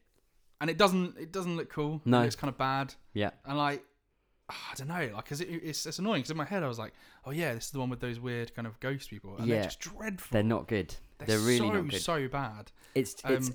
I understand also with the Matrix, there is this kind of like counterculture look about certain points of it. Like in the first film, there are like kind of, I'm going to put in quotes, weird looking characters and stuff. Yeah. So like they're continuing that, but kind of they went a bit too far with these guys, I think. Yeah. Absolutely, and they just get offed in this scene. Like, Morpheus shoots the car that they're in and assume they maybe die. Yeah, they blow up in the car, and so Morpheus like go onto the freeway with Trinity, and she's like, "Don't go on the freeway, you're suicide." And he's like, "Well, I hope I was wrong." So the freeway scene is the big thing, and they basically, what happened was they built the whole set for that. That is not a real freeway. That is something they made. Yeah, it cost £1.25 million to make this whole set, which is crazy. It's a mile and a half long. Yeah, which was it at that time? At that time, was it the biggest created? Like set. Yeah. Which is crazy, and there's some cool there's some really cool moments. And then something else, there was the normal agents turn up here. For a bit, and one of them jumps from a car or a lorry onto a car bonnet. Yeah. And I was like, oh, like, why are you using the CG? Yeah. That's a practical effect. Wait, the car bonnet? The car that sort of like crushes under him, that's a practical effect. Oh, really? Yeah, I couldn't, because I paused, I rewound and went back to it, and I was like, damn. Because during this, it's very impressive. There are certain times when the cars turn into CG cars. Which makes sense. But then there's other times where it's quite spectacular practical stuff happening. At least him jumping and landing on the car, that's practical. Wow. Okay. Crazy. Yeah, I didn't expect that. Now I think I sort of zoned out at a point, because I was writing a lot about They're the damn twins. Yeah. Neo just comes in with the save, right? Yeah, so I've got a couple of notes about go the car chase, which is probably somewhere in the middle of that. Niobe is like, right, she's gonna try and help. So she kind of gets into the Matrix as well. And she talks to Link. She's like, where do I go? And he's like, just follow the sirens. And I was like, that line was like, that's really not helpful. Yeah, you should probably just tell her what freeway they're on. There's also so much shooting at cars and not being able to hit someone. Yeah. Like clips and clips of machine guns are unloaded on these cars, and the cars are literally look like they just have holes all over them, but the people in the car are absolutely fine. Yeah. There's a real disregard for the normal populace in this. They're just killed off left, right, and centre. Even the agents don't mind. They just shoot straight through them. The agent jumping onto the car, getting destroyed. He then jumps onto Morpheus' car. At that point, I was wondering, why didn't he just use the same power he did just to destroy this car in the same way? Because he jumps onto it and just lands on it. I think he dents the bonnet a little bit. There's so many shots that are shot into the side of the door with Morpheus or Trinity driving. I'm like, are these like armor plated? Is this Chrysler armor plated? It's not. Morpheus blows up the car, which is kind of cool because he gets his katana out. And cool. There's a little fight in the car. They fight kind of on top of something as well, don't they? On a that's a bit in a minute. That's with the agent. The one of the twins ghosts into the car, and they have like a switchblade fight in the car, which is kind of cool as it's happening, but also just it's got the twins, so it's not cool. And the keymaker is sat next to this guy, just doing literally like, at least try and punch him. I don't know. Give him an elbow. And every time he's just sat there, and it he doesn't even look that worried. Dude, in a minute, I'm gonna get Then Morpheus jumps out of where they stop the car because the tire's been blown or something. Morpheus gets out, gets his katana out. Trinity and the keymaker jump onto the motorbike lorry. Morpheus slices open with his katana, his samurai sword, cuts open the twins' cars. It blows up. Then the agent doesn't it flip and then he shoots the he shoots it. It blows up. Then the agents turn up. Thingy Bobbies are on motorbikes. They're driving along. Shoot. Agent. Morpheus then gets on top of the van. Yeah. No, Trinity does something. Something happens to Trinity because it's just the keymaker and Morpheus on top of the van. I can't remember now. Yeah, I don't know. I can't remember what happens to her. It's obviously not that important. They fight, have quite a cool fight on top of the van. Yeah. There's a point where he's doing like a handstand on the end because he gets flipped over. Yeah. And it's cool. Lots of fighting. And he beats Morpheus kind of. An agent says, right, find the exile. And they've talked about earlier that programs that are done for are exiled and destroyed. So the keymaker is obviously an exiled program. Naomi comes in and saves the day a bit, but not enough. The two agents then drive the two lorries at each other whilst on top of it. They both crash. There's this huge slow-mo CGI explosion. And Morpheus has been like, Neo, if you can hear me, could we use some help sometime? Yeah. And Morpheus, Neo, Superman's in, grabs him and flies off. Yeah. And that's kind of it with that scene. My next bit, they're back in the room where Morpheus gave Neo the pill choice. Yeah. From the first one. There's a little bit of the machines drilling as well. So we see the machines for the first time. Yeah. Yes, we're back on the old red leather chairs. I didn't really write much down about this scene. It kind of... Well, there's a bit of a story dump kind of like. That's where the keymaker's just like, right, this is everything you need to do. Let's plan our heist in 10 seconds kind of. Yeah. While it's also intercut with them doing some of it, I think, or at least so, yeah. beginning to plan it. So there's I wasn't 100% sure on some of these details, but basically there's a building. All of this is like, all of what they talk about is talking about a building, but when he's still calling it a building, he's actually talking about like a program or something like that, or like code and stuff. So it's kind of interspersed with real life and not. Yeah. They have to get there. It's the highest, because it has the door to the main, to the it's where Neo needs to go, kind of type of thing. Light door thing. Yeah. The door to the source. So the door leads to the source. So Neo kind of is starting to get a bit worried, and he sort of says to Trinity, look, don't come into the Matrix for this. We promise me that you won't. And she's like, yeah, dude, yeah. And she's like, I'm gonna stay out of it. And she does. She doesn't go in with them when they. Yeah. So it's Neo, Morpheus, and the Keymaker. Yeah, are going into the building. Then you've got two other ships, which is Niobe's one, and then the other one. Guy. No one knows what his name is. And they all just like die. They die because the Sentinels find their ship, they blow it destroy them. So they all die. So their part. Niobe manages to destroy a power plant, like power reactors. There's a really weird explosion that happens with her, kind of destroying that. The other guys were meant to cut off the emergency energy source, and they didn't do that then. So it all goes down, and then it comes back up. And that's why Trinity's like, damn, son, I need to get in there. Need to get in there. So she then manages to get the engine down. Yeah. There's the worst deaths ever for the guys on that ship that do die by the Sentinels. The Sentinels, bloody, like, so. One of them's got like a crippled leg. One of them's got a crippled leg, and he is so ridiculous. He just like falls. The bloody gangway gives way, which is hinted at earlier because there's a shot of there's a loose something on the gangway. Oh, is there? Yeah. Oh, I must have missed that. So the gangway gives in, he falls down, dies, and then when he does that as well, it like a bit of the gangway pokes into the other guy, and there's like blood splats onto the. Oh, there's a bit of blood there. Yeah. But it's very thick blood, very thick. Then the robots do their new lobbing bomb trick. Yeah. Then so they're working their way up to where they need to be. They go through a sort of back door again. Yes, they're back into the white corridors, kind of. So and they're like, "How far through is it?" And like, "Oh, it's just up here." Mr. Anderson Smith is in the hall, and he's like, "This is a dead end or something." Yeah, and then obviously all the doors open. Yeah, all the Smiths come out. It's a big old fight. And what does the Keymaker do? Nothing. Yeah, he gets scared and unlocks the door and walks away. Yeah, well, he unlocks the right door. So he unlocks the door, doesn't he, where they need to go?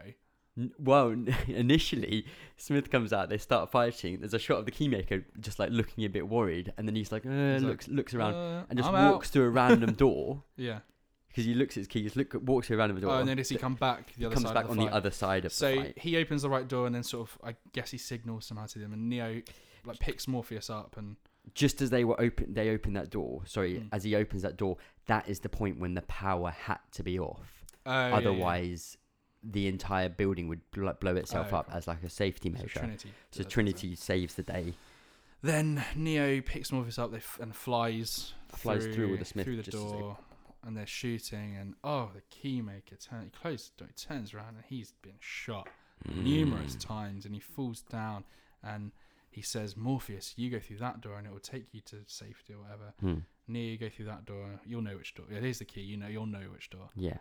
And he dies. And he's the worst character, actor, everything. He's the worst. He just really doesn't do his introduction anything. Crap. Like his delivery, his lines are dreadful. His first line is, "Yes, I am the Keymaker." It's like, well, no shit. You've got keys literally everywhere in this room. Cut him out of the film. Make it be a bit of code or a program to get or a key. Make them have to find the key from this French dude. Why do we have to have this stupid imbecile? Yeah. Why can't they just be chasing after the key? It doesn't matter. Yeah. It's so bad, and he's so bad, and I just did not care about him. He died, and I was like, good. Yeah. He's written as this kind of rogue program which can do stuff, but he's also being held by the French guy, Morpheus should have straight up curb stomped that guy. Like when he was about to die, and he was like, "Oh, you go through that door to be safe." You should be like, "Cool, bang, you're dead, man." And he just stamp on his head. Like you'd be like, "Why didn't you save me when I had that cutthroat razor to my neck?" In the car area? Why didn't you do something? He's pretty terrible. To be honest. So he dies. Whatever. Morpheus goes off. Neo finds the door, puts the key in. Light. He sees the light. Light on the door, and then next thing we know, the camera pans back through a TV monitor. Just like in the first film when he's getting interrogated by Smith for the first time. And we get the architect scene. So he's white room, TV monitors all around on the walls. Showing Neo. The same thing, kind of. Yeah. It's like where you're watching a camera of the screen of the camera, kind of. And and the architect turns around in his chair, and it's Colonel Sanders. Right, so the architect is the AI. He's a machine thing that has created the Matrix. It's what created the idea of having the humans plugged into the Matrix to use them for their energy. Yeah. He then goes on some diatribe, and I wrote down, he has a thesaurus. We get it. Yes, he knows all these incredible words. He's obviously very intelligent, and that's the whole point, is that they're above the human race. Yeah. This, like, man, I like the first one. I was watching this film at like 2 a.m. Probably shouldn't have watched it at this time. But I was like on the edge of my seat, like, right, I'm going to take everything in. Yeah. And I got everything pretty much. And it helps that I got here and I watched the end of it again. Yeah. But like, man, this scene does not need to be like this. Yeah. It's almost unintelligible.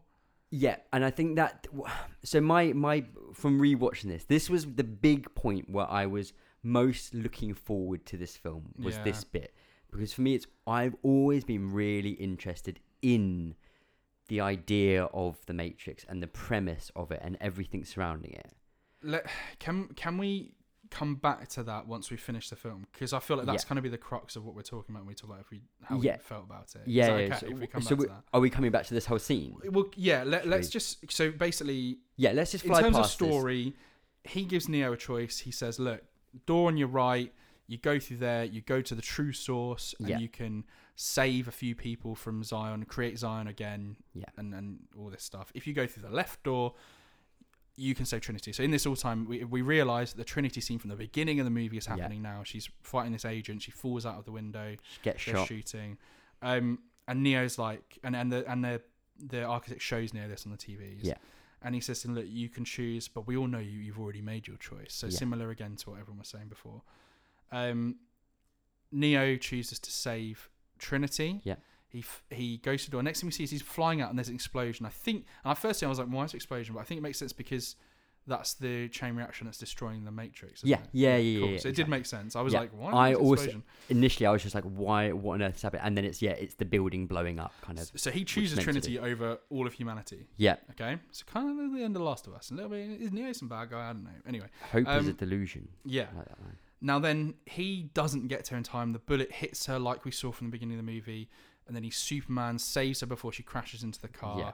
The agent hits the car. And then he takes her to the top of this building. And she says something or other. But then he matrixes the bullet out of her. Yeah, he puts his hand in and you see the matrix. He takes the bullet out. Then she basically dies. Yeah. And he's like, nah, son. Nah, I'm the one. Yeah, I'm not dealing with this. So then he matrixes her again, puts his hand in her, grabs her heart, and like shocks it back to life, and she comes back, and it's great, and they have a kiss. And then she goes, says, "Yeah, what's her? I guess we're equal now," or something like that. Yeah, because she kissed him in the end of 1, and that brought him back. Okay, so that's kind of that. We'll come back to it in a minute, but that's kind of like story wise the important part from the end of that film. Then we jump to the real world. They come out of the Matrix. They're in a Nebuchadnezzar. Stuff's going on. Blah blah blah. Then, huge alarm. The Sentinels have found where the Nebuchadnezzar is, and Neo recognizes that they're going to throw a bomb at the ship. Yeah. So they will leave the Nebuchadnezzar, and they're running away. You see this bomb hit it, and the Nebuchadnezzar blows up. Boom. Ship's done. What does Morpheus say? Morpheus says, I dreamed a dream, and now that dream is gone from me, or something like that. It's a great line. Poignant. But it's so weird. Like they could just be about to die. Then Neo, then they're running away. The Sentinels are chasing after the ship that's been blown up, and then Neo's like, "No, we're not going to make it." And then he suddenly realizes that he can sense them. Yeah. And as they come close, he stops and he puts his hand out like he does with the bullets, and they all fry. All the Sentinels die, and then he collapses into a coma. Yeah. Then, don't worry about that. So then we move on. Then we get a conversation around a table which includes Morpheus and a few other captains. Is Locke there? Locke's not there. No, we get a couple of the other captains, and they're talking about how Locke had sent some of the other ships to go and maybe like attack some of the Sentinels. They said, we know the Sentinels are going to go to the subways or something like that, like a place basically. So they preempted it by trying to cut them off and striking them.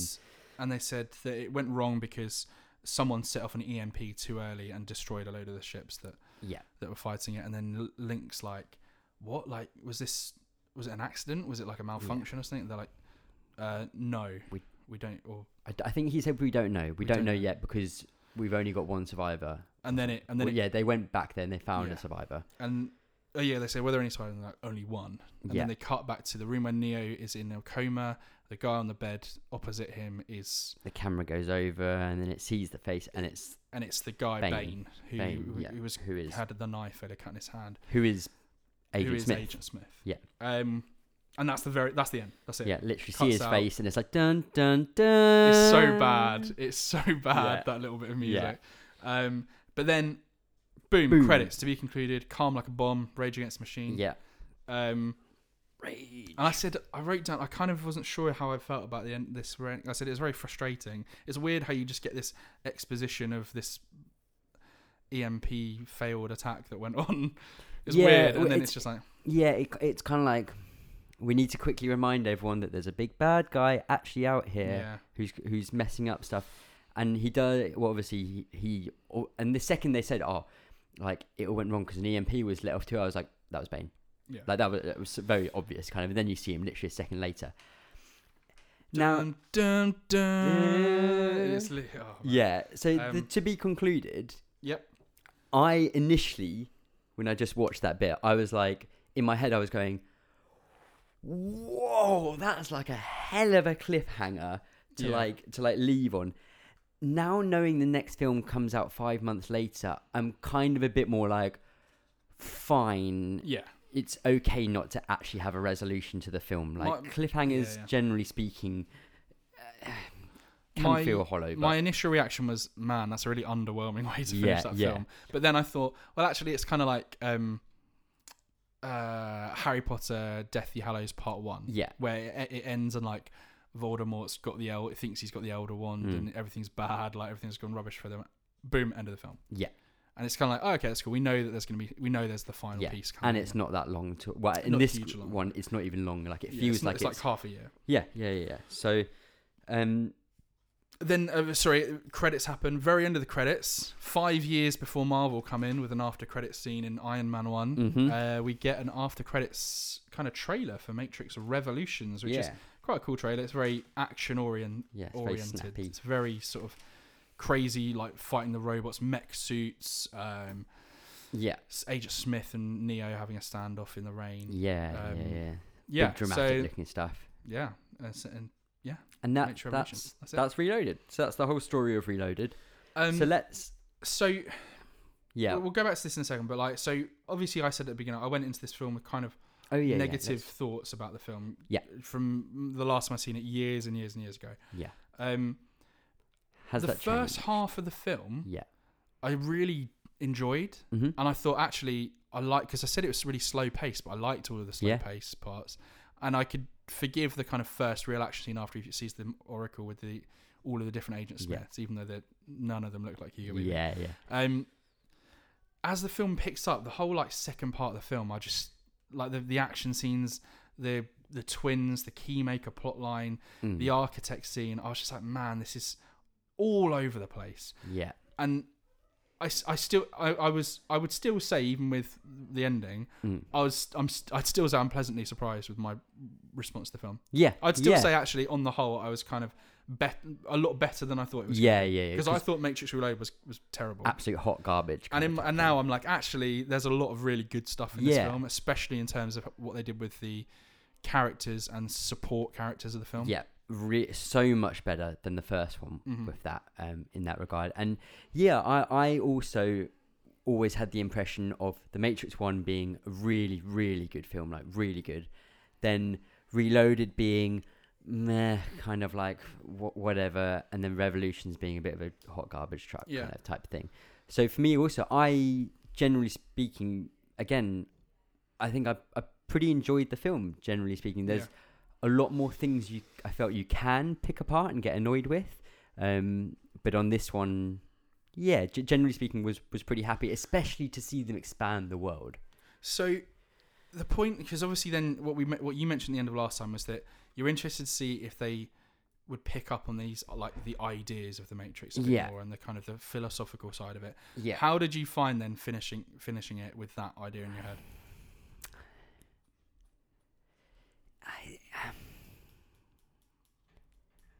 I don't think it went. Yeah. Like. I mean, I was sat there when I was watching this late, at like 2 a.m. I was like, I'm gonna see if this does actually push the philosophy of the Matrix and what it's actually trying to get at a lot further. And I really don't think it does. No, I actually don't think, because obviously a lot of the film is these action scenes that I really didn't like much at all. Yeah. And then the philosophy parts come with the conversations with the Oracle. The conversation with the Oracle, the conversation with Merovingian, whatever his name is, and the architect scene. Yeah. And really, they all say the same thing. They're all saying the exact same thing in terms of it's all about choice. Yeah. You don't really have choice. You've already made choices. Yeah. The answer, the reality is, why have you made this choice? Not what is the choice. And it doesn't really it doesn't really push anything. And the problem I had with the architect scene is it started off with him saying the architect scene is not really anything about the philosophy of the Matrix at all. It's just pushing forward plot points. Yeah. In a really incomprehensible way. I was annoyed with that scene. Quite that one. No, I don't know if I'm being stupid here. I don't know. We know. So back at the architect scene, which I know we'll talk more about in a second. Kind of, we'll like a few more of the points. One of the points is that this is the 6th time. This has happened. Is the fact that the Oracle, the architect, and I'm going to call him Mary from now on, saying the same thing, all just about choice and stuff. Is that because they've done it 5 times before? I think so, yeah. Because it's like what I said earlier. Because I think it's building up to. They're all telling him, your choice doesn't matter. Yeah. Your choice doesn't matter. When actually, that's obviously going to be the crux of it. Is that actually, his choice does matter. The predestination, breaking free. Yeah. Of it. And just like that's what Agent Smith's storyline is. His whole storyline is that he has chosen, he has broken free from what he wants, and now what he wants is evil. Yeah. What he wants is to destroy everything. I felt like it could have like done a bit more and gone in a bit more of an interesting way. When what it did was, instead of having cool bits of, it promoted the world really well and created that well. Yeah. It had action scenes which I had massive problems with. Yeah. But it didn't do the other part. It didn't like push, expand on. Yeah, that's a really good point actually there, that the philosophical ideals of the film in the first film were set up as to kind of what it was roughly discussing. It didn't go further with those or go into different areas with those. It retreaded them. Yeah. Just in a not even a more in-depth manner. It just re-went over them more and more and more and more with some more flowery language. Yeah. So I suppose I'm getting held up slightly in my head, I think, where I'm crossing over 2 different things that I'm interested in. One is the heady ideas about what the film is trying to convey or talk about in predestination, choice, that kind of stuff. Yeah. And then the other is the literal world that it's built. And I think I'm crossing those over in my mind too much, in that the heady ideas, it doesn't do anything with. The world there is now so much more context to everything in the programs, the system, Zion, the real world, the Matrix world, how everything works with the backdoors and everything like that is fleshed out massively more. It's done in quite a like dump kind of like big dumps every now and then. The Architect obviously being the biggest of all, like the stuff that he talks about is within 4 or 5 minutes of the film you're given like a history lesson on fast forward basically, which is I found when you break it all down in a slower manner, I find that the idea and what they've done really interesting. Like the idea that they are this is AI we're talking with. This isn't a person or anything like that, and they are literally doing everything they can to just make humanity continue being a source of energy for them. They don't care about anything else, but by doing that, they're having to understand humanity in order to basically warp round how our weird minds work and stuff. And we have to be kind of, they're giving these illusions of choice in order to make us continue being like our brain activity going whilst in these deep sleeps and stuff. It's also like themes that it doesn't touch upon at all that I think would have been a good thing to do. Yeah. Stuff like why do the AI, why do the robots want to survive so much? What's the point when they can't feel, they can't like have the emotions that he talks about with Neo in terms of like his love for Trinity? The scene back in the Matrix on with Cypher's talking about the stake, even though he knows it's not real, he's getting the enjoyment from it, whereas actually like the robots can't do that. What, like, imagine if there was a point where it was like these programs, these things that aren't real, these agents, they can start to, they can feel these things, they can do that. Like why do they care about carrying on? Why wouldn't they just want to exterminate everything and that be the end of it? I don't like. I'm not saying that because they don't really touch upon it at all. But I'm like, that would have been interesting. Have they not already exterminated everything though? Well, no, because everything's alive in order for them to get their energy. Yeah, in order so that the AI can continue. But then to live. My question is, why do the AI want to continue to live? What's the point of them? What's their goal? What's their? I suppose it's. I had it down that the AI had created something, and were trying to kind of almost perfect it and keep building that thing of. But then again, it's what the Oracle said. It's I understand how they're doing it, and it's what the council did. It's what I understand how they're doing it. Why are they doing it? I don't know. Yeah, and interestingly, obviously I don't know the answer because the film didn't tell us the answer properly at this point.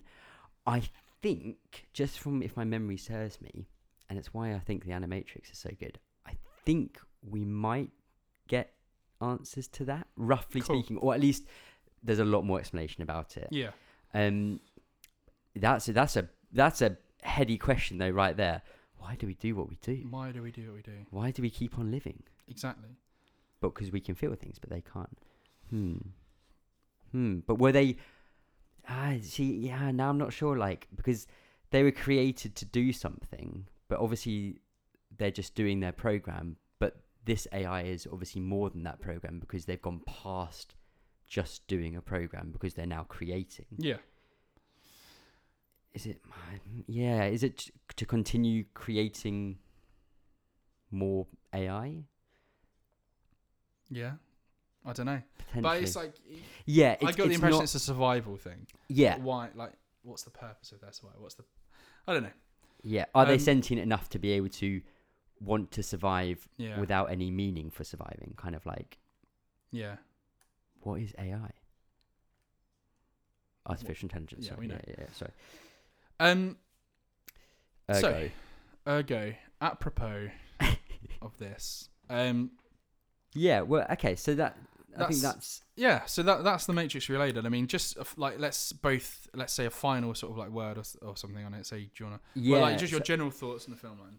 And so I always thought, and this is just generally speaking about the podcast, I always thought this was going to be the where things would get more kind of in quotes interesting, in that we would discuss the first film, merits of just a film on its own.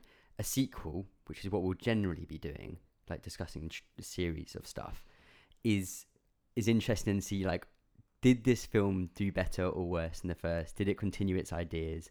Kind of like, where do we go from here? And I think it did a good job of continuing from The Matrix. I agree that it could have done so much more. It could have had some, just generally speaking, better ideas about what it was trying to do. But also pleasantly surprised, and generally, yeah. Yeah, I'm pleasantly surprised in my reaction to the film. Yeah. However, I think the fact that it doesn't push itself in terms of what it is like a sort of something you might think about. Yeah. I think I'm more likely just to judge it on being sort of like an action film. It feels just more of and in that case, it's just not. It's not a great action film. Yeah. It is obviously a bit more than that, but it was, it's not as bad as I had in my head. In my head, yeah. The rest of the Matrix series was trash after one. But yeah. I do think this is a fair bit worse than one was as a film. Mm-hmm. Yeah. But it's hard being the middle film in a trilogy. Yeah, is of crazy course. Because obviously nothing's really finished. And you didn't set anything up. But yeah, so I was pleasantly surprised, but it kind of a lot of it bugged me as well. Yeah, I can understand that. A lot. I think I was really, and I said it on the last episode, I really wanted to push it to push the kind of philosophical buttons lots, and it didn't do that. Yeah. What it did do is establish a much better cast of characters. Yes, and a physical world that we are seeing, much more interesting locations overall, like a wider spread of locations.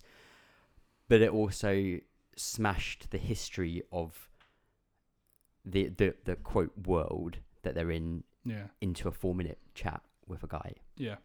Which should have been done a lot better. So that is The Matrix Reloaded. Next time on Realise, we will finish up the Matrix trilogy. We will watch. We're going to talk about Matrix Revolutions, which is the one that I've been so looking forward to watch. To watching The Matrix Revolutions. I feel like I've seen this film once. Like that's it. Yeah, I've definitely seen it a couple of times, but so join us next time. We will discuss the final film in the Matrix trilogy. We may even brush on the Animatrix in that episode. We could do it. Well, I think we'll do like a little side thing, like, we'll do like a half an hour chat type thing. Excellent. So please join us then. And just a final message. Sorry, thank you so much for talking with me, Andy. No, an absolute pleasure. And my question for you listening is, where's my pussy?